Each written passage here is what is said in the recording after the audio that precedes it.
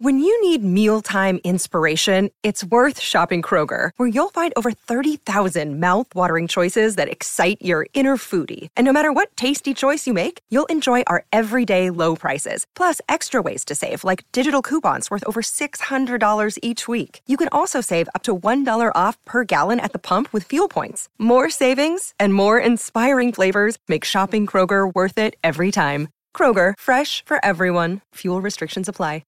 Hi there, welcome back to this week's edition of The Last Word on Spurs. We're unfortunately reviewing just taking the 1 point from the Emirates as opposed to the 3.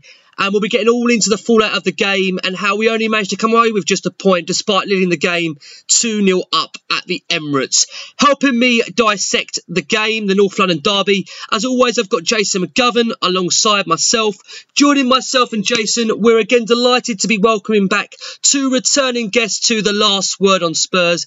In first up from BBC Radio 5 Live, Nahal Athanaika, and joining myself, Nahal, and Jason, pleased to also welcome back to the show the very popular Richard Cracknell, the host of the Football Legends Nights. I hope you enjoy the show. As Lamella sprinting down the middle, Eric Lamella on his right foot, saved, would you believe it? Christian Eriksen taps into an empty net. Handed his start here by Mauricio Pochettino. Arsenal dominate the opening 10 minutes, but Tottenham take the lead in the 186th North London derby. Lamella. Shoots to the right of centre. Christian Eriksen. That looks good, and it's another good save by Maitland-Niles. Here's Heung-min Son. Christian Eriksen. There's a penalty. It's the foul on Son as he scooped the ball away. He's challenged down on the ground. Granit Xhaka, the perpetrator. Martin Atkinson from the penalty spot. Kane for Tottenham scores! 10 goals in 10 Premier League North London derbies for Harry Kane. And Tottenham have a vice-like grip on the 186th North London derby. Jace, let me come around to yourself to start the show. I think you've got to say, Jace, impossible to be satisfied with a point at Arsenal when you're leading the game 2-0 up, in complete control at that point to some degree, and then not go on to win it. I mean, it does seem, Jace, you tell me your thoughts on this, that we seem to have lost all of our defensive aggression, which was instilled by Mauricio. Is that fair, Jace? I don't know if it's defensive aggression, it's more the word composure. You know, I thought they started probably a little bit quicker than us, and our goal kind of came out the blue. Between the two goals, we were excellent, and you know, Leno made several saves. Sonny was giving them all sorts of problems, and at 40 minutes, you're thinking we're 2-0 up, and the next goal is a huge one. Let's get to half time, regroup at half time, come out the second half. Let's play the way we are trying to play on the break and things. But our composure went out the window. A moment of madness from he gets it, and who's that, Jace? But there was still time to clear the ball as well from Danny Rose, and then there was still time to clear that ball. It's not totally down to him, but just that bit of lack of game craft where just put it in a corner flag and the referee blows for half time. But the second half, we seem to lose all our composure, and definitely our fullback areas today gave us all sorts of troubles because, Sissoko ends up having to play out to cover Davinson Sanchez for much of the game, which leaves Winks on his own against 3 in midfield. I thought the longer the game went on, the less and less ground Eriksen was really covering defensively. And, I think when they made it 2-2, you feared that we'd probably go on and get nothing. But it is a disappointment to get to 40 minutes and 2-0 up, particularly there, and not see that game out. Crackers, it's never good to blow a 2-0 lead. Is 2-2 that bad a result? I mean, it's 2 tough away games out of the way. You take that and Man City in consideration with 2 draws. I mean, you've got to take the main takeaway is that Sanchez is definitely not a right back. The next question will be is whether Spurs can break down Palace back at White Hart Lane. But on the game itself, how do you see it, Crackers? Disappointed to only come away with a point, or should we be more, at this point under Mauricio, just more strong defensively to be able to see out a game like that when you're 2-0 up? Yeah, absolutely, with a point. We've seen the games out. Mauricio's been there 5 years, and I love him to bits. I know there's people questioning Mauricio managing the club but nobody ever seems to come up with an answer for who else could come in and do a better job. Those San Marino, I think, are living in cloud cuckoo land, because he ain't going to come in without a £200 million war chest, and he's certainly not going to get that. So, so I think you a little bit of spotlight and a little bit of microscope deserves to be put on Maurizio from this season now, as I say, after those 5 years, and some of his in-game management and the way the players seem to be set up mentally doesn't seem quite right at the moment to me. They're still not getting that mentality in these games. Like Rose more or less stopping because everybody else screams for a handball. Well, that's stuff you learn in my boy's age, that you play to the whistle. You're wondering what they're doing on the training pitch and what they're doing in team meetings. There's just seems to be that little bit of mentality lacking amongst the players, and that does come from Maurizio and his staff. So there is a few little questions there for me, because if we manage that game better, they don't get back into it. They don't get that first goal, that one just before half time, and give them a little bit of belief and a little bit of impetus for the second half. Their second goal, as much as it pains me to say it, was world class. I mean, that little ball in and the touch on Aubameyang was fantastic, and that beats every defence and every keeper. Maybe a bit slow coming out and shut that ball down, but it was fantastic. But that puts them back into 2-2. If we hadn't switched off for the first one, it's then only 2-1, and we go from there. So it's like Spurs' biggest rivals always seems to be Spurs. Nobody else, just ourselves. And I think there's a little bit of heat needs to be put on Maurizio to say, well, hang on, you've had 5 years now, and there's not many kids in that side. There's a lot of experience there now. We need to work on that a lot more for me. Yeah, and you consider the side only just got to the Champions League final. They've reached multiple semi-finals, so they should know to some degree what handling the pressure is like. You just wonder, how are they going to combat that in the games to come, in the seasons to come, providing he's still the man in charge. And of course, we still want him to be. Nahal, Spurs have dropped 42 points from winning positions in the Premier League against Arsenal, 11 more than any other side in any competition. How concerning is that? Wow. I mean, I wasn't aware of that statistic. That is a terrifying statistic. I don't know. I mean, look, we're 3 games into the season. I think if Ndombele had been playing today, considering how I saw him play against Aston Villa, and it is Aston Villa, but still, I mean, really missed him, and that kind of new spark, that new energy he brings, we missed, I think, today. But also, I just wonder how unsettling it is, the whole Vertonghen and Eriksen thing. I remember once asking Daniel Levy about this, when players want to go and there's rumours around it, what effect it has. And, you need to, players that want to play, players that don't want to play, but players where there are rumours over their heads. It can't be it can't be something that, enhances any situation, can it? And that kind of concerns me. That in the adjustment, but I think Ndombele was someone that we definitely missed today. Would have created all kinds of havoc for them, all kinds of havoc. But look, we've got 2 points on the road against top 6 teams. Our history against top 6 teams away is not good. So I guess if you wanted to find a silver lining from what happened today, that would be the silver lining I would find. But it's really frustrating. Really, really frustrating. At 2-0, my 11-year-old son has lectured me quite rightly, never tweet until the game is finished. Luckily, I didn't.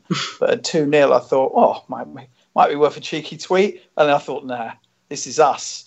But I thought we were, last season and getting to the Champions League final was, that was us. That was us.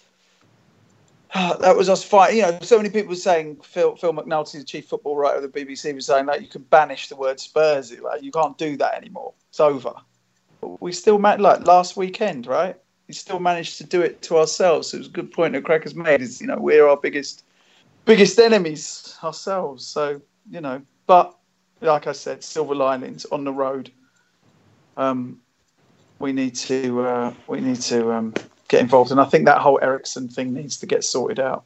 Yeah, we're going to come on to some quotes from Pochettino on Christian Eriksen, which he made after the game against Arsenal. But Jace, back to you. A load of questions in, guys, over 50. So can't thank you enough. We've tried to turn the show around, as you probably know, within 24 hours of the game. So I hope you appreciate it. This, Jace, is from John Wardell at Old J Dub, who says, Poch, myth or magic? Spurs have stumbled with 16 points from 16 games. His mood appears all wrong. Yes, he's been let down by the board over contracts, but it's his job to coach the team and get them playing. Has his tactics and team selection been to make a point that he's unhappy? No, I don't think anyone deliberately throws games just to make out they're unhappy. And, you know, like I say, I think you still have to have the context. I mean, it is an awful run when you just say it's, 4 wins or 3 wins in 16 Premier League games, and that's not good enough. But you have to throw into that the context of reaching a Champions League final. We didn't just play 16 Premier League games straight. So, you know, like I said last week, when you're having the injuries that we had at the stages last year and you're having to rotate around games and you're thinking, you know, we could have, I tell you what we could have done was say, we've got Bournemouth Saturday, so let's throw the game against Ajax and concentrate fully on the Bournemouth game, and let's try and go down there and get a win. And then and fuck the Champions League. Got to put that run in the context of being in a Champions League final, which I think I'm right in saying it's the first time in Tottenham's history we've ever been in a Champions League final. So, you know, it wasn't too bad, was it? Pochettino's coaching and methods that got us there. But you know, I understand the frustrations at the moment. And like I say, 4 wins in 16 isn't good enough. But he certainly has to. But I mean, what can you do in terms of coaching that makes Danny Rose lose his head just before half time? I mean, this is an experienced player that's been in a Champions League final. He's been in a World Cup for England. He's been a Premier League player, and you know, I was told all summer the greatest left back we've ever had, and things like that. And we can't possibly. He's the person who's going to teach Ryan Sessegnon, and he's far better than Ben Davies. What makes Danny Rose do that at half time? Because, you know, can you really blame that on Pochettino, what he does? And then that lack of composure, where Pochettino, I think, has got it wrong today is, I can't quite believe that you stick Davinson Sanchez out at right back when Toby, for instance, plays at right back regularly for Belgium. So I can't quite understand that decision at all. But so, yes, some of the things are down to him. But, you know, I've seen his interview tonight and he seems a happy bunny. And I'm sure, you know, when they all come back, when that window's shut, you know, we'll see what Pochettino's made of, and we got a run of games then where we simply have to start picking up maximum points. But if you sit here and you think 2 points from Arsenal away, Manchester City away at the start of the season, when you looked at those, you thought that's 2 tough games, and no matter how well you play in those games, it's quite conceivable you can lose those games because there's quality players on both those sides. So the fact that we're unbeaten in those 2, and you have taken points, which is 2 more points than last year, you take that Newcastle game now and you think, well, you know, what a missed opportunity that was. And if we were sitting here with 8 points, we'd all be perfectly happy. Yeah, no, I agree with that. And like I say there, if you look at those 2 games in isolation, they're grounds that we don't do favourably well at, so you would take points at both, but it is just that Newcastle game that is so frustrating to have not got a result there, and that's what obviously is going to be magnified with the games that we've had now before the international break. Let's look at the team then ahead of the game, because that's going to raise the questions just like you say about Danny Rose and Davinson Sanchez.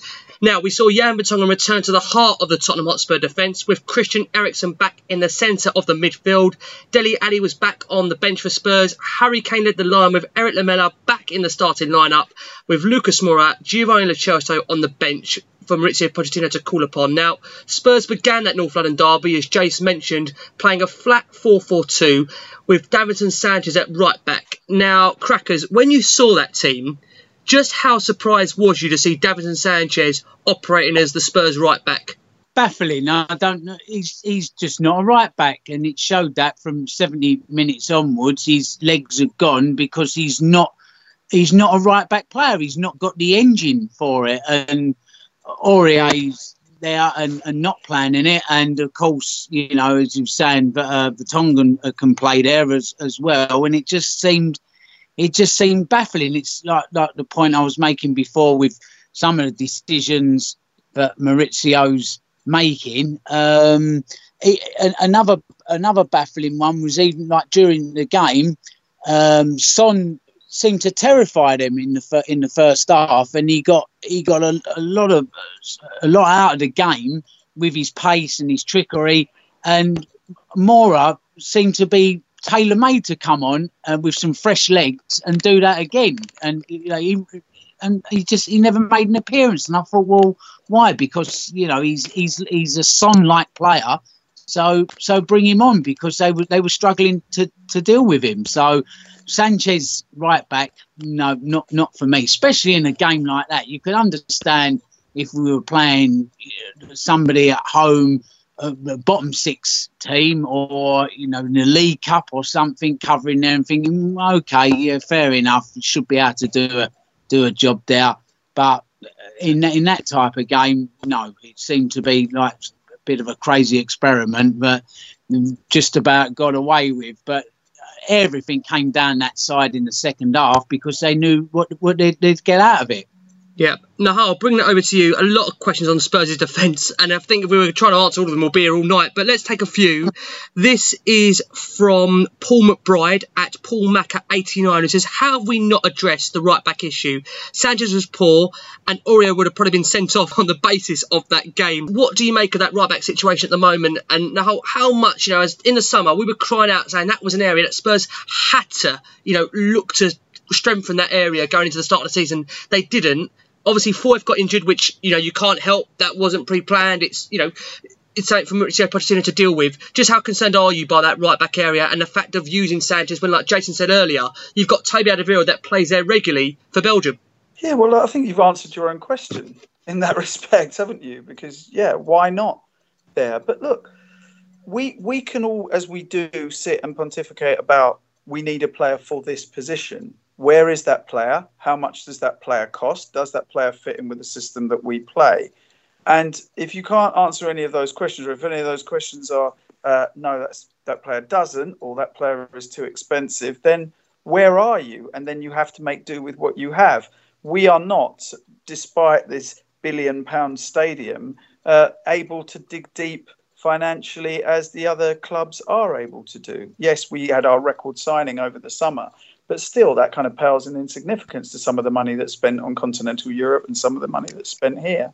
So, yes, we can say, look, we need that, and we're worried that hasn't been addressed. But what can we do? We have to make do with what we have. But as you've all pointed out, putting Sanchez in that position didn't really make any sense today. And, I look, unless we speak to Jesus, Perez and Pochettino himself and ask him why. I mean, I'm as intrigued as you all are as to know where's that come from?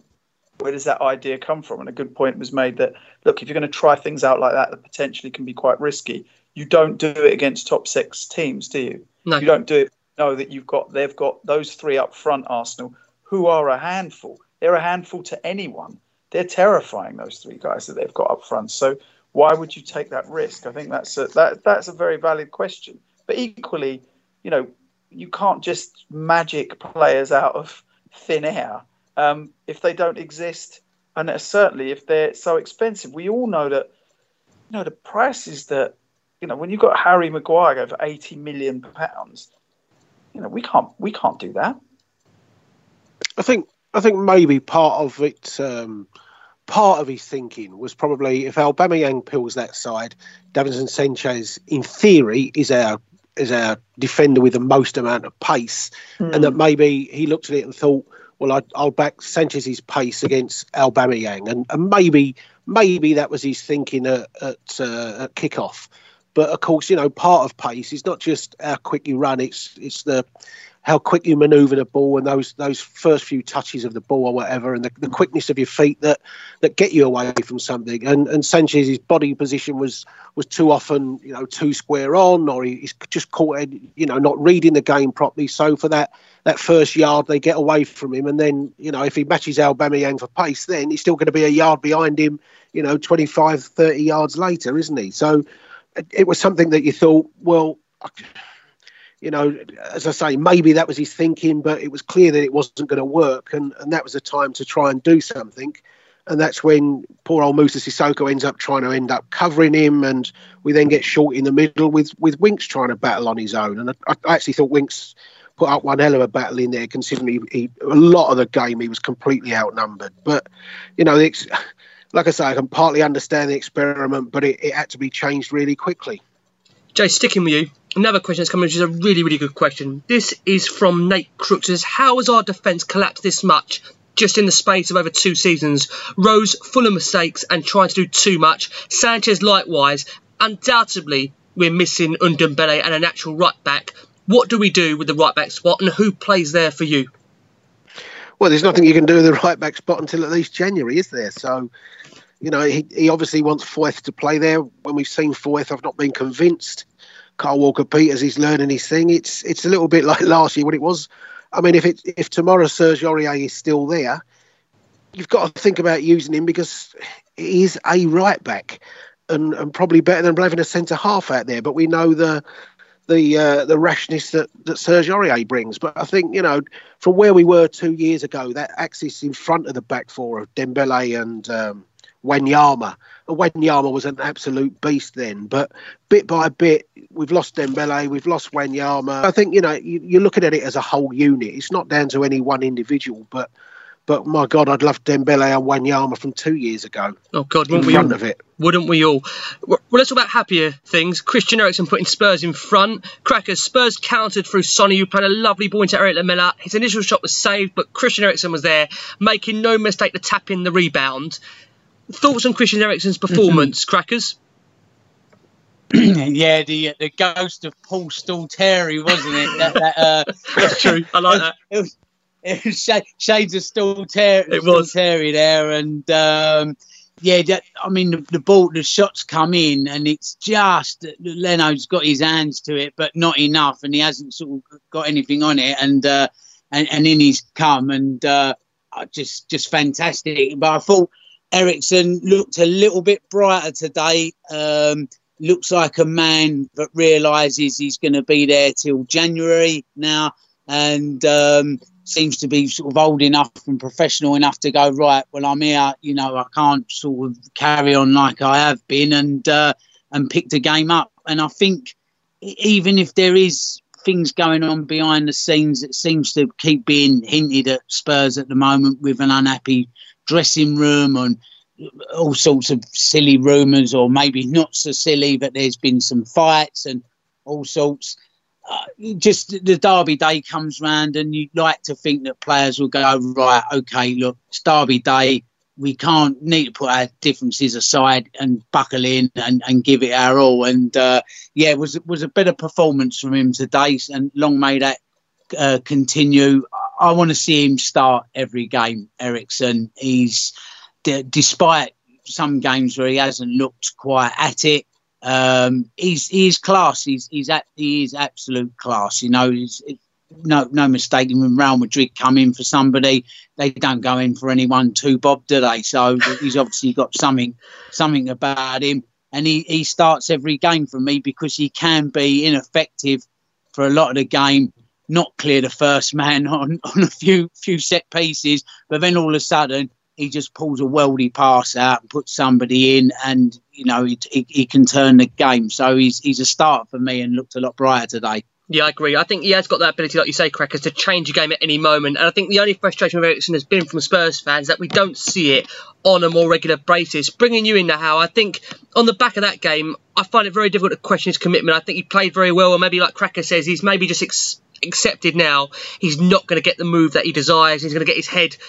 firmly down and work for Spurs, because he covered every single blade of grass, and for me he was a player that deserved to be on the winning side based on the amount of effort he puts in, and you just hope that kind of performance is going to ignite his season in a Spurs shirt.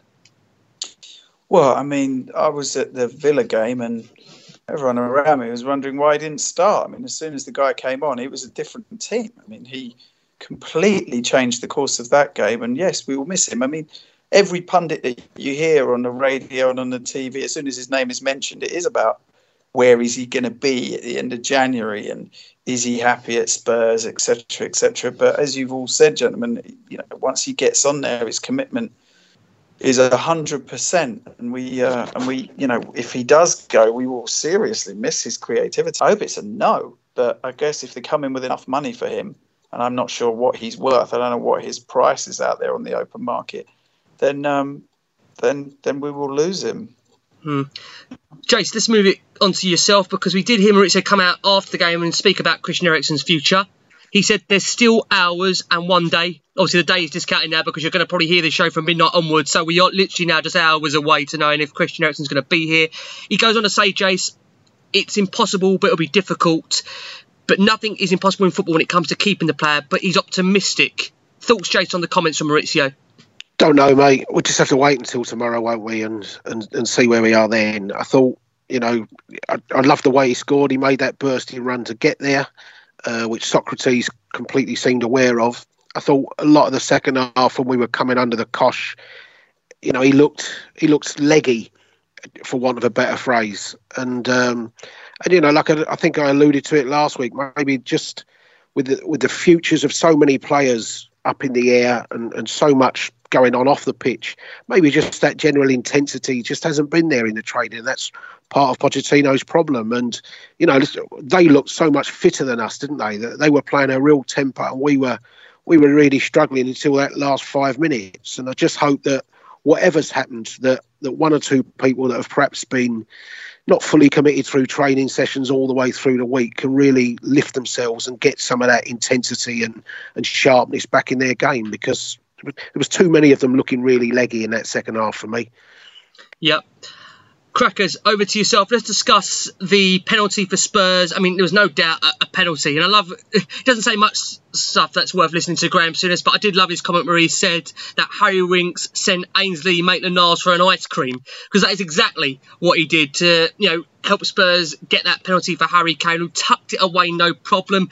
And it must be said, Crackers, that penalty was all about the really, really excellent pressing from Harry Winks and the awful defending from Granit Xhaka. Yeah, Winksy had a stormer today. He's like a young Steve Perryman for me. I'm probably going to get a load of pelters for that on social media when this comes out. But bloody good player. He's a bloody good player. Yeah, he's and Steve, when I've had the privilege of speaking to him at Q&A nights, always said I was never a 9 or 10 out of 10, but I was never a 5 or 6. I'm always a 7 and an 8 player every week. And Winksy is. He's always coming in, always solid, still very young as well. And there's been a lot of games, even like today, like Jason's already pointed out, there he was literally on his own up against 3 quality midfielders and making a good fist of it. And quite a few times he has been like the only rock in the middle there and really under the cosh, and yet always shines. So yeah, he was magnificent today. But the penalty itself, well, the Xhaka foul was just why he's done that. Well, I'm glad he done it. Don't get me wrong, but I mean, it was, what was it? I think it was 9 fouls before he actually got a booking in the end. Ridiculous, wasn't it? Ridiculous, wasn't it? I mean, it was just, it was crazy. Another referee, one with a bit of competency, and he's off. There was at least 2 yellow cards in those 7, 8, 9 fouls that he's committed today, and he's given that away. His head's completely gone now. Again, what a penalty from Kane is just like incredible to hit the side net with that sort of venom. You back him every time to put it away. So fantastic from him, and long may Granit Xhaka sit in the defence for Arsenal, as far as I'm concerned. I agree with that one. Now, you know, just on Kane, like Cracker says there, his penalty taking is phenomenal, isn't it? I mean, he has that really impressive blend of power and accuracy. He's definitely one of the best around, isn't he? Now? Oh, without a doubt. I mean, I always think about just the psychology of that goes into it, because you can practice it as many times as you want on the training ground, but then there's thousands of people, especially in such a hostile environment, and you know how much it means, how important it is. And for him to step up and just do it so coolly and so, I mean, methodically, and I mean, it's like a surface-to-surface missile going into the corner there. He's an extraordinary man at doing that. Didn't he miss one against West Ham where he played a 1-2 against the keeper and still scored? That's about as close as he's come to missing a big one, Jason, isn't it? I think that was it in the last minute against West Ham when it in a 2-2 draw when he played a 1-2 off the keeper and still did it. But I think that's his fifth against Arsenal and his third at the Hemorrhoid Stadium. So, once again, just keeps his cool under intense pressures, doesn't he? Yeah, 10 in 10 for Kane against Arsenal. He's now, only Wayne Rooney's the only player to score more goals against Arsenal than Harry Kane. He's now scored 10 in North London derbies. No player has scored more in the history of the fixture. And we must as well mention as well, Christian Eriksen scored his 50 goals in the Premier League now, and only the fifth player to achieve that feat for the club. So it just shows you Eriksen, Kane, absolutely pivotal to this team. We're going to go for a very quick break, and when we return, we're going to discuss where it all simply went wrong towards the end of that first half and into the second half, and our Spurs got out of the Emirates with just a point, when in reality, they should have been taking all three home. Don't go anywhere. We'll be back after this very short break. Hello, welcome back to the last word on Spurs. Jace, getting stuck back into the game itself. Arsenal hit back with Lacazette drifting between Vertonghen and Alderweireld to smash home Arsenal's route back into the game at 2-1. And I think it's fair to bring it up now. So bad from Danny Rose to not clear the ball. It did ruin what was a great 45 minutes for Tottenham. Yeah, and that's a shame because, 2-0 up, 40 minutes, you think, right, just get in at half time now and see this half out. It's only 5 minutes and the whole momentum shifted, didn't it, in that split second. But like I said, it was poor from Danny Rose. Just clear it downfield and the referee blows his whistle. But from the moment of Danny Rose's mistake, there's still plenty of... I'm not completely blaming him because there's still time for us to get the ball. And there was a couple of just wild hacks and aimless kicks and things like that, and we totally lost our composure. We never recovered. It was a silly free kick we give away in the first place where Hugo was forced into the save, and it just wasn't very clever football all around, and just that lack of composure at times is worrying. It is, isn't it? I mean, just on Danny Crackers, we had a chat over Twitter at the time just about his future and where it was going, and I think we were both fairly convinced he was going to be out the door. I mean, are you surprised he's still here, Crackers, to some degree? I actually really like him because in an age of players being so two-dimensional, turn sideways, you can't see him in an interview. He really does wear his heart on his sleeve, and he's like brutally honest about how he feels, how he sees the game, and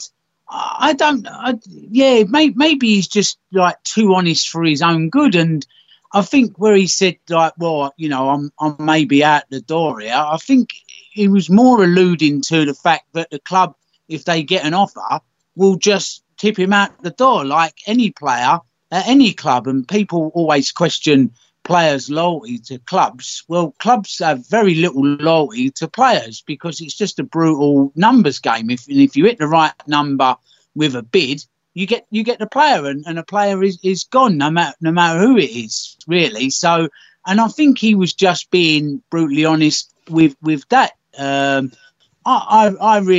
like him as a person and some of his interviews. He's refreshingly honest and upfront. I know a lot of people don't seem to like it and say, he shouldn't be saying this, he shouldn't be saying that. But I get fed up with hearing interviews from players that have just been media schooled to within an inch of their life, and agents and clubs. Don't say anything, just go out there and say, obviously delighted, same as the lads, obviously gutted, and the lads, and, and this and the lads and that and the lads. I mean, he comes along and he just gives you like a great interview and just tells you exactly how it is. So I don't know, maybe that at the time when he said I might be gone, was not actually he was going, just the brutal honesty of what life in the game is like, I think. A lot of questions on Danny Rose, and how I'm going to ask you one. This is from Cooper at an American Spur, who says, Davis or Rose, ? Seems like Danny has been given 4 games and hasn't really impressed. Thoughts on that, Nahal? I think that's unfair. I think he works, and there are moments of just brilliance, which have us cheering away. And then there's obviously odd bits that don't quite work out. When it comes to Davis or Rose, quite interesting. I did an event with Eric Dyer and Ben Davis, and I said, what will you be doing, to Eric Dyer if you weren't doing football? And he said, I'll be working for Ben Davis. He said, he's such a smart bloke. He's like, I'll just be working for him. And I think maybe it's interesting you don't see Ben Davis playing, but I think that's being really harsh on Danny Rose. He has moments, and I absolutely agree with how refreshing it is to hear a footballer tell you how he feels, rather than exactly as was pointed out there, the kind of cliches that come out. To hear someone who gets away from the media training and just says, look, this is what's going on in my life. This is how I feel. I think his conversations about racism, but also about mental health, were extraordinarily brave to do in this climate.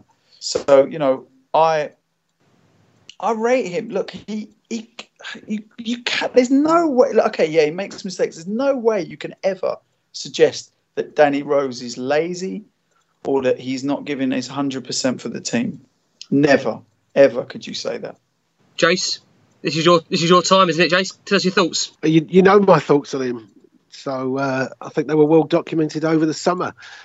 Do your talking on the pitch first and foremost, and this phrase of he gets it and he plays with a passion. Fine, but they should all get it. They should all play with passion. Isn't that what the Sheffield United manager was alluding to the other day when Sheffield United got clapped off, and he said, "Well, that's the least I expect." I just want people to play with quality and game intelligence, and I just don't see it from him anymore. That's not to say I think Ben Davies is a great left back either. I mean, we're weak in both the areas, but today's the type of thing where Ben Davies just doesn't make that mistake. I swear he doesn't, and just play with, like I say, play with composure and play with intelligence more than anything else, and say what you want off the pitch, but show yourself on the pitch. And it's on the eye. He puts the effort in and things, but there's just a real. There was a chance late on, wasn't there, with a chance for a cross from Danny Rose. 5 minutes to go or something. He shows all the energy to get there, which is fantastic. But the cross goes absolutely nowhere. And it's the type of cross that if Ben Davies makes it, everyone jumps on his back. But, we just don't see that quality from him, not often enough. He's nowhere near that 2016 player when he was by far the best left-back in the league. Jace, for me, I was backing Danny Rose to stay in the summer. For me, I always said to you at the time, if there wasn't going to be a better solution, then, we should stick with Danny. It's hard for me, I'll be honest with you, chaps, to watch those 4 games that we've seen so far and feel that Danny deserves his place in the team at the moment over Ben Davies. I feel if you're looking at Rose, there's been errors in a lot of those games, and what concerns me is the lack of communication in defence at times. We've seen it with Sanchez the week before at Newcastle. We saw it again today with Vertonghen. We recalled Vertonghen to the team, and I was behind that, Jason. We spoke beforehand about the need to have Jan Vertonghen in there. He's a leader, he's calm, he's composure. But just on that second goal we conceded, there was no real communication, Jason, was there? I mean, it was a great finish from, don't get me wrong, Aubameyang. But should we not be doing better in that situation, Jason, the way we conceded that goal?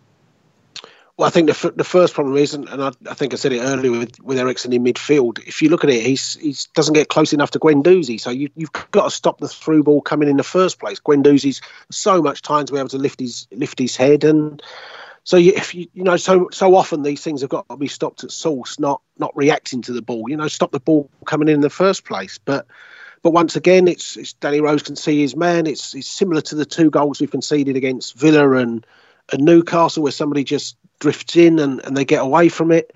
Vertonghen hasn't been playing much. It's just as you say, it's a communication mess, and nothing I've seen so far has surprised me. Crackers, back to the defence, the issue we just spoke about. For that second goal, defensively, how much did it concern you to give up the 2-0 lead in the way we did, in the manner we did it? I mean, this team, like you said at the very start of the show, there needs to be a bit more mental toughness, doesn't there, in these games away from home? Yeah, absolutely. It's that, like I said to you at the start of the show, that the ball in from David Luiz Guendouzi was fantastic, but we did give him the time to make that ball. 9 times out of 10, he puts a little bit too much on it, not enough on it. But it was a fantastic ball in. But we allowed them to do that. It was a good goal, don't get me wrong, but there was a lot of sort of errors and not enough leading up to that where it could have been stopped. Somebody gets out to him a bit quicker. Finish, you just have to take your hat off sometimes and just say, yeah, that's a great finish as well. But at the back we just look a little bit disjointed, a little bit disconnected, and not the Spurs defence, as Jason said, of sort of 2016. And something just not quite right there. Sanchez as well, when he does play in the middle, and Foyth when he's fit, I think will be good players, but are not quite ready. And Rose, 1 or 2 mistakes this season as well. I don't know. You just don't know what goes on the training pitch with defensive drills and everything. Perhaps the answer is to get George Graham back in and start working on that back four Man again. Man in the raincoat, bring him back. You get a good response. Now, again, I said loads of questions in for the show. Can't thank you enough, guys, as well. If you want to get your questions in, you just go to our Twitter account of @LastWordOnSpurs after the game. We've got a question tweet there. You can add your question to the ever-growing list that we have after games. This one is in regards to P-Town about our passing around the back. And I've got to be honest, watching the game, I was terrified. Lloris, we will bring it on to Hugo because he had some great shot-stopping saves in that game, but at the same time we just never looked comfortable playing out the back, and I don't know why we continue to do it when we're under pressure. And that's the question here from Peter, who says, why do we insist on passing around at the back and let teams press us?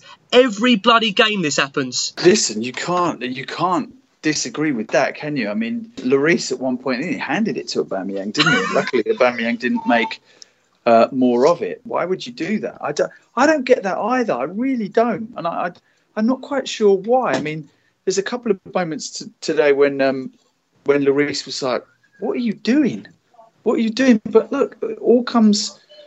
Look, we're 3-4 games in, and we're already. Not that we thought we could win the Premier League. At least I certainly didn't beforehand. But looking at that from last week, what happened, and then today losing a 2-0 lead, and that's a broader point, not just about the defence. But yeah, I find that baffling when it comes to the defence as well. Why you would do that? I mean, it's suicidal. Oh, it is. No, I agree. And it nearly was today. Yeah, with one of Lloris's howlers. It really was. Well, John, it's funny. Craig Chalice, Jace, over to you, asked a similar question. Why do we think we are good enough to play out from the back? It nearly cost us twice during the game. Yan just about reached it, and that ended up with Danny Rose getting caught in possession, and then the one in the second half was real high in the mouth. And they obviously want the press. They're obviously looking to think, yeah, come on, press us and try and play our way through. But like I say, when you had prime Victor Wanyama and prime Moussa Dembele, they were comfortable knocking the ball in there because they had the strength, and Moussa Dembele was so elegant he could receive the ball anywhere, couldn't he, and turn away from his man. And perhaps if you get Lo Celso and Ndombele into the side and things like that, with a little bit more comfort. But at the moment you play it so short, and when there's only Moussa Sissoko to play it to, and you think, don't fancy Moussa Sissoko getting the ball 30 yards from goal, and we just end up going into a complete mess and inviting pressure on ourselves. But it's the way that we want to play, isn't it? Whether we think it's right or wrong, it's the way he's going to play. And we start hoofing the ball. I get the impression that I've always said that with Pochettino. If you start hoofing it all over the place, you won't be in the team again. So that's just the way he wants his football to be played. Just on the title race, that was a question that came up. I think how briefly mentioned it. Jace, this is from Alvo Spurs. He says, based on our first matches, are we good enough to challenge for the title? Nowhere near it. Jesus. Nowhere near it. I mean, those two sides already look light years ahead of us. Not just us. I mean, it's a weekend when Man United have dropped points against 10-men Southampton. It's Chelsea have dropped points at home to Sheffield United from 2-0 up like we were. You know, Arsenal, in theory, should be thinking, well, this is a Tottenham side short on confidence. They've only won once here in 26 years. You know, they'll be disappointed at only drawing 2-2 at home. And yet Liverpool and City just look imperious, don't they, other than our result? I mean, you get the impression both of those are going to go way north of 90 points again. So, you know, even if Tottenham are good enough, if I said to you we'll get 86 points, you bite your hands off now, wouldn't you? But 86 points won't put us in a title race. I was going to ask you, Jace, I'll ask Crackers, even if there is a massive load of injuries to Liverpool and Man City players, for you, is there any way Spurs are even talked about in the same conversation as City and Liverpool?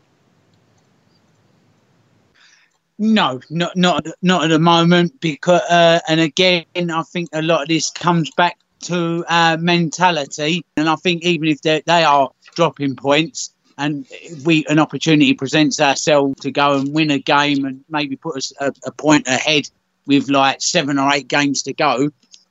Again, it's that mentality and schoolboy era issue. It's probably going to do for us, and it just seems to be that like the one big hurdle we need to get over. And as we saw today, when your mentality's not right, passing around at the back soon becomes pissing around at the back, doesn't it? You know, it's just one letter away from it. And you know, Hugo in that start of that second half, you think to yourself, first 15 minutes, you're going to have to really keep it tight because the kitchen sink's going to come at us with that goal they've got. And then he goes and does that. Now, he got away with it, but he just invites a jitteriness, and the opposition will pick up on that. It lifted the crowd as well. The crowd really lifted. They could smell blood, and I think this will always be our undoing. So even in a title race where, you know, the other two have got injuries or dropping points, I just don't trust our mentality. There's still lots and lots of work to be done on it. No, it's fair. I think it's fair from what we're seeing. And just on mentality, Hugo Lloris, you know, a lot was discussed about him last season. Was he good enough for Tottenham? I think it's fair to say that his distribution, to some degree, still hasn't improved now, but he kept Spurs in that game with a couple of really, really decent stops. Yes, and it's a very, very difficult job being a goalkeeper, as I've said on a number of times, especially when you're facing that quality in attack. And yeah, he did. He made some very, very important saves for us. And he can be brilliant. And most of the time he is brilliant. But there are, of course, those moments where you do kind of go, what are you doing? What do you do that for? And these are professional footballers who earn a lot of money. But yeah, as you pointed out, Hugo Lloris saves us a lot of points. But yeah, there's just those 1 or 2 moments where you just, what are you doing? Yeah. Which always makes me feel, and I'm sure everybody else, a bit nervous. Well, it's funny, when you talk about what are you doing, that brings on nicely to the next subject, and talk about Moussa Sissoko shooting, because what are you doing, Moussa? Jace, last couple of minutes, the chance to win the North London derby, the chance to make yourself a hero after turning your footballing career around at Spurs from, you know, being a player that was, let's be honest, you know, laughed at every week, never thought he was good enough, to then putting in some real decent performances where he's turned the tide of opinion. If only he could shoot, Jace. God, what a player we'd have on our hands. It was just sod's law. The last person you wanted that chance to come to was him, wasn't it? I'm a little bit disappointed, if anything, that Christian Eriksen actually made a really good run, and I'm disappointed that Harry didn't put it in for Christian Eriksen a fraction earlier than ended up going to Moussa Sissoko. But I think one of our regular listeners tweets, you know, part of your job as a professional footballer is shooting, and you've just got to spend more time on it. But again, is it really down to composure and just confidence? It's a sorry sight, and as soon as the ball comes to him, you think, oh no, of all the people. But like I say, if we'd have played it a little bit earlier to Christian Eriksen, I think we might have been looking at a different result. Yeah, no, that's fair. Okay, let's discuss Mauricio Pochettino's post-match comments then, because he has discussed the transfer window, which is due to close today. For those guys listening in, this show is out at midnight, of course, so the window is closing very, very soon. A matter of hours, I'm sure Jason McGovern cannot wait to happen. We've been discussing it far too long throughout this summer, and it is finally coming to a close. Mauricio says, I'm so happy because the transfer window is going to finish with massive quality. We all need to be on the same page. We all need to start from that. tomorrow, as in today, to win games. He goes on to say on Daniel Levy, what happened in the past is the past. After 5 years, it is important to move on, learn from the past. And after 2 meetings with him, we need to learn. And it is tough to decide a strategy to put Tottenham on the level we deserve to be. He also admits that he's not been happy at Spurs and talks about being a clown or being made to look like a clown and having to mask emotions. He says, we care a lot about Tottenham. This is why we are going in to start a 6th season. The fans know when you are not happy. There is something going on behind the scenes. Now, Jason, it's interesting he says that because we've been discussing a lot on the podcast about just how unhappy he has been looking. Just his character. It's not like seeing Maurizio like he has been. And you alluded to the point, Jason, on your Twitter account over the weekend as such, that we did see a more of a jovial side to him in that pre-match press conference at Arsenal or before it. So it does seem, Jason, in a little way now to be lighting up a bit more relief that window is coming towards a close. Well, I don't blame him for that. I mean, I'm relieved about it. The only one disappointed is probably you, because you can't wait for January the 1st to open again, and then you can link us with another 700 players and such. But no, seriously, it's. I think part of it as well. I mean, Friday is still being asked the same question: is this going to be Christian's last game? And you must think, I have had this question now 65 times in the last 2 months. And it must just wear you down. So part of it, I think, comes from that. I think, in terms of learning the lessons of the past, will we really learn them? Was there anything really different in the summer that none of us would expect? We kind of know that that's the way it's going to go, isn't it? Signings will come in late if they come in, and we'll end up arguing over bits and pieces. So, I'm not so sure we'll have learnt the lessons. But I just think once it shuts, I think the key thing from his point of view will getting those players back in training, fully focused on Tottenham games and where they are. And I think that'll help him and will reinvigorate that group. And then he can start pushing people again, because I just think there's too many people who've gone through the summer half-heartedly through training thinking, why should I bust my balls in training? I'm probably not going to be here. Why am I going to risk getting a hamstring strain or a groin strain or something in training when it's going to bugger up a move? So I think, once we get to tomorrow night, then everything starts afresh and we go again then. No, I'm conscious of time. Just give us your final thoughts now, just on the press conference from Pochettino. Is it now a case that this will be a new chapter for this team? What he needs to focus on? Do you think now Pochettino can use the window coming to a close to really invigorate this Spurs side now? He knows the players he's going to work with, and therefore the season really ultimately starts today for him. I think that's a valid point, definitely a valid point, because I just remember the whole Luka Modric transfer saga when he was supposed to be going to Chelsea and how unsettling that was. And then it closes and it's done, and the player can't have its head turned, certainly for a few months. And you get on with the business in hand, and you prove to whatever potential buyers in the next transfer window that you're the best that you can be. So absolutely, I think that this is a reset. And then all of those distractions. I mean, look, there are enough distractions when you're managing a football club as it is.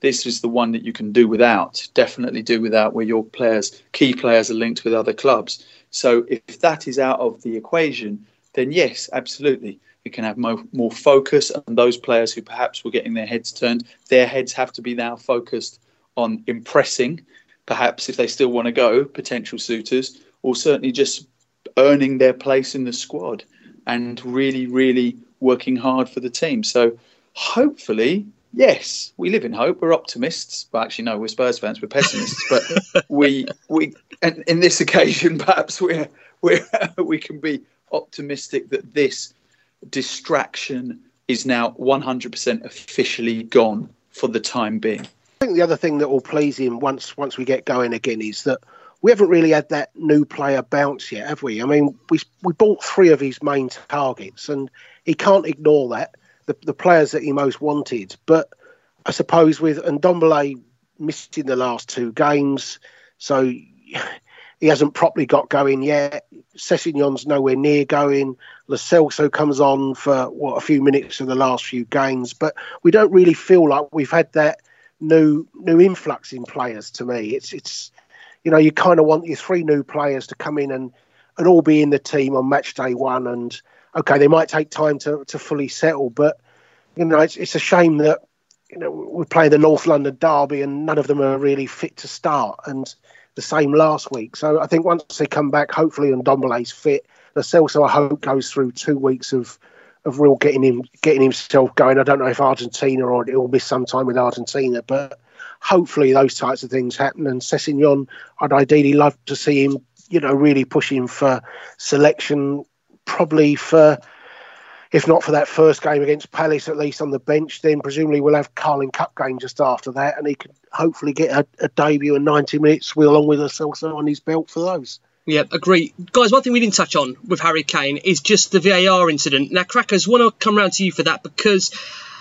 a lot of people saying it wasn't a penalty. Harry kind of cleverly, again, with his body, he seems to know what he's doing. That's what a lot of people seem to be saying. And again, Sky made him view that incident back without really giving him a warning that they would view it back. Harry said, I'm going to watch it back. Sky said, you have to watch it now, which he did.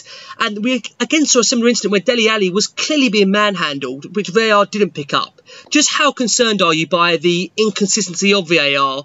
And, you know, are players now being prejudged on previous events when it comes to penalties and non-penalties? How do you see it, Crackers? Yeah, it's a nonsense. I hate VAR. I really do. The whole ethos of the game is 1 week you'll get a decision that you really shouldn't have, and the next week you don't. I think it gives the game its depth. I think it gives it its angles. I think it gives the game its talking points, and the game is just being sterilised to the point of just not being the game that I certainly fell in love with. It's too much. I think refs generally get most things right, and players have to look at themselves as well. Those that sort of throw themselves to the floor, you know, looking for penalties, and it tarnishes it for everyone.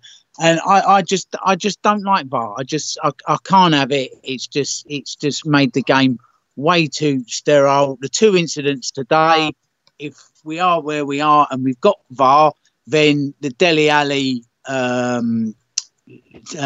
foul is a penalty. So that should have been reviewed and a penalty given. The Harry Kane one, it's difficult.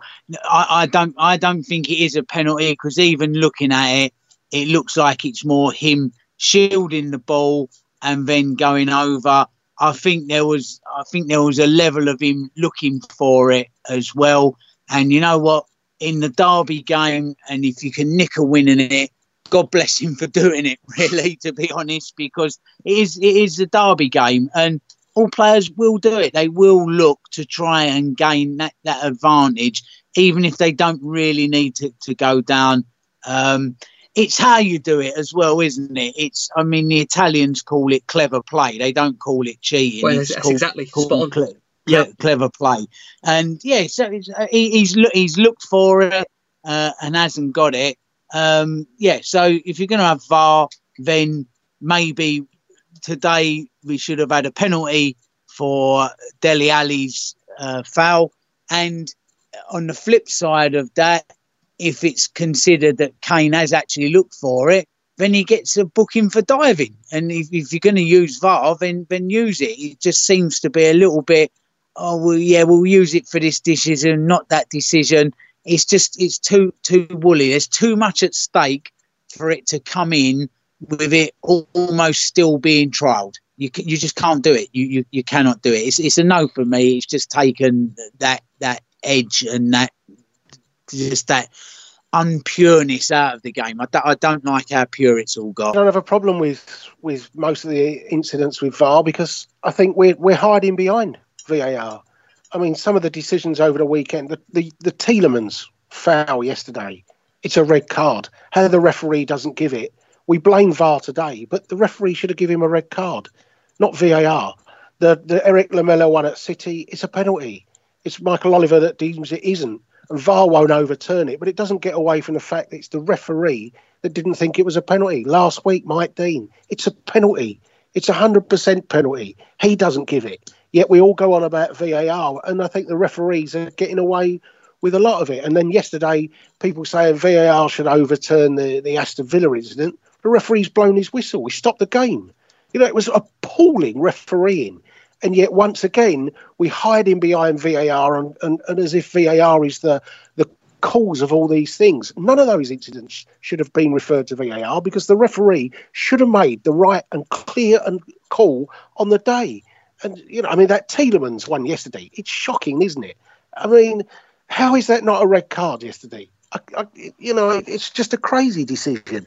So for me, I don't have a, you know, the VAR, the handball one, okay, was clear because of the rules of the game, but I just think referees are really hiding behind it. And what the hell are some of these referees doing at the moment? How concerned are you, Jace, by the incident with Dele Alli, the fact that wasn't even picked up by VAR? Surely that's what it's there for, isn't it? How was that not picked up, the incident on Dele? Well, you have to be part of the conversation between Martin Atkinson and VAR. Maybe Martin Atkinson says, I've seen the incident, I don't think it's enough to give the penalty, and in which case we've heard it. The VAR's not going to overturn it, and it becomes a subjective decision. But again, I think if Martin Atkinson had pointed to the spot, I don't think VAR would have said to him it's not a penalty. So it's the referee's interpretation of it that is still the key part of the decision making. And yet we will all jump on VAR. It's up to Martin. And I thought Martin Atkinson today, some of the fouls that he gave were just minuscule things. He seemed to give them everything and us nothing. And, you know, if Harry Kane's penalty, I mean, like Cracker says, I think Harry Kane's looking for it. But you know, if that happens anywhere else on the pitch, it's given us a foul, isn't it?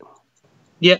Just to sum up then, guys, so 2 of the top 5 already playing undefeated. No doubt the result against Newcastle was unacceptable for Spurs. We can't say anything other than that. But there are some, you would say, and I know you can never say this in the Premier League, but we have got some winnable fixtures. I think that's fair to say to come. We've got Palace at home, Leicester away, Southampton away, Brighton at home, Watford away. Now, I can't sit here, Crackers, and say they're all a given. You know, you're looking at 15 points there. But with those fixtures coming, this is now an opportunity for Spurs to build some momentum. The window is coming to a close. Maurizio's going to know his squad. Surely now we can get our season firmly underway. Yeah, you'd like to think so. You'd like to think that the window shuts, everybody knuckles down, everybody goes into those games knowing where they are till at least January, and we go full tilt at it, and you know, we hope nobody picks up any injuries in training or international duties or anything like that. We've got enough quality to beat all of those teams. We have to believe we can beat them, and we have to be a little bit more savvy in those games as well. And it's been mentioned before, a few of those new players coming back in and bedding in as well. I'd like to see that other new lad that seems to be not getting any game time, Eric Dyer, playing. Like whatever happened to him? The forgotten man, isn't he? Crackers, the forgotten man. He is a forgotten man, and he's a man that was being linked with Man United at one stage and was doing fantastic, and he just seems to have disappeared off the face of the earth, and yet he's another player that can play in a couple of positions and gives us good options when he's in form. But he's just out of the equation, isn't he? So there's him to come back as well. So there's a deep enough squad. I also want to see in this 5th season, as I've been putting Maurizio under the spotlight a little bit this evening, having a bit of a tilt at one of the cup competitions, because I really do think that would buoy us, and that would actually give us a little something. It's a bit of an albatross, a millstone around the neck, if you like. But, you know, Spurs haven't won anything, so we've got a deep enough squad to go quite far in a cup competition and even go on to win it as well. Problem you have is the clubs look at the top 4 and what you can get just financially to make the Champions League means that you're going to earn more from that one qualification than you would win in the FA Cup or League Cup 10 years in a row. That's the problem. But I think a trophy in the cabinet would be a massive boost to this side, and I also think it would just be a terrible shame for this side of Maurizio not to go and win a cup, because that's what we all remember. We all remember the cups and that. It's maybe I'm a little bit old school, but the cups still mean something to me, and I'd love us to go and lift one. Don't they all? I completely agree with Crackers. If anything I want to see this Spurs team do this season is to really go for the domestic cups, because the squad is good enough now, especially if Christian Eriksen stays. Jason, this is my final chance to ask you a transfer question before the window shuts, so please forgive me. Have we seen the last of Serge Aurier and Victor Wanyama at the club, Jace? In Victor Wanyama's case, I hope so. I don't mean that with any bad feeling towards Victor Wanyama, who was fantastic that season for us. I wish that Victor Wanyama was there, but he's barely kicked a ball for 2 years. And I think, that tells you everything. And as Pochettino said, we're not a charity case, and others have gone ahead of him. And I think, the Oliver Skips and that, why play Victor Wanyama when you can play Skip? So I hope Victor Wanyama leaves. With Aurier, I kind of hope he now does stay, because I don't feel comfortable at right back. That's all. I think in terms of that last question, in terms of the cups, I think you're right. It's time to win something, but I think it's a bit harsh to say we haven't gone for it when we've been in a final last year. We was in a semi-final of a domestic cup last year. We won't forget that Palace selection, Jace, will we? That Palace selection in the cup.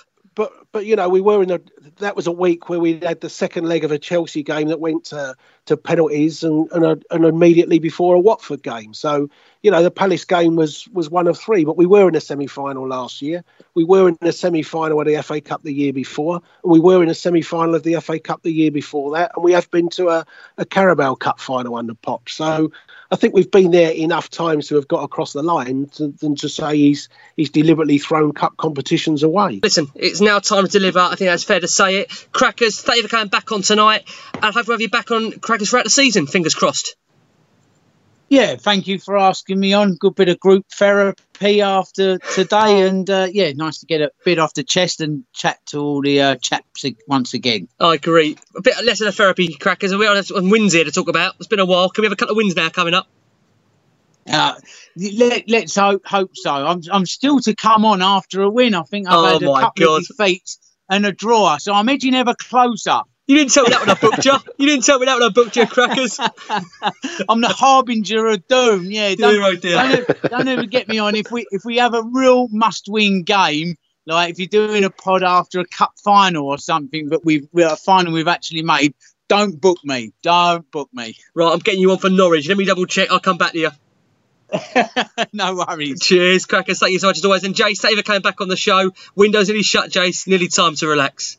Yeah, shut the bloody thing, mate. Fingers crossed. Well, guys, listen, thank you ever so much. I hope you enjoyed the show. We are back on Thursday night, and we are back on Patreon this week. Got a big show coming your way, myself, John and White Rose, and we've got some really special guests to come in the next couple of weeks on Patreon. So if you want to check out the extra content on The Last Word on Spurs, you can go to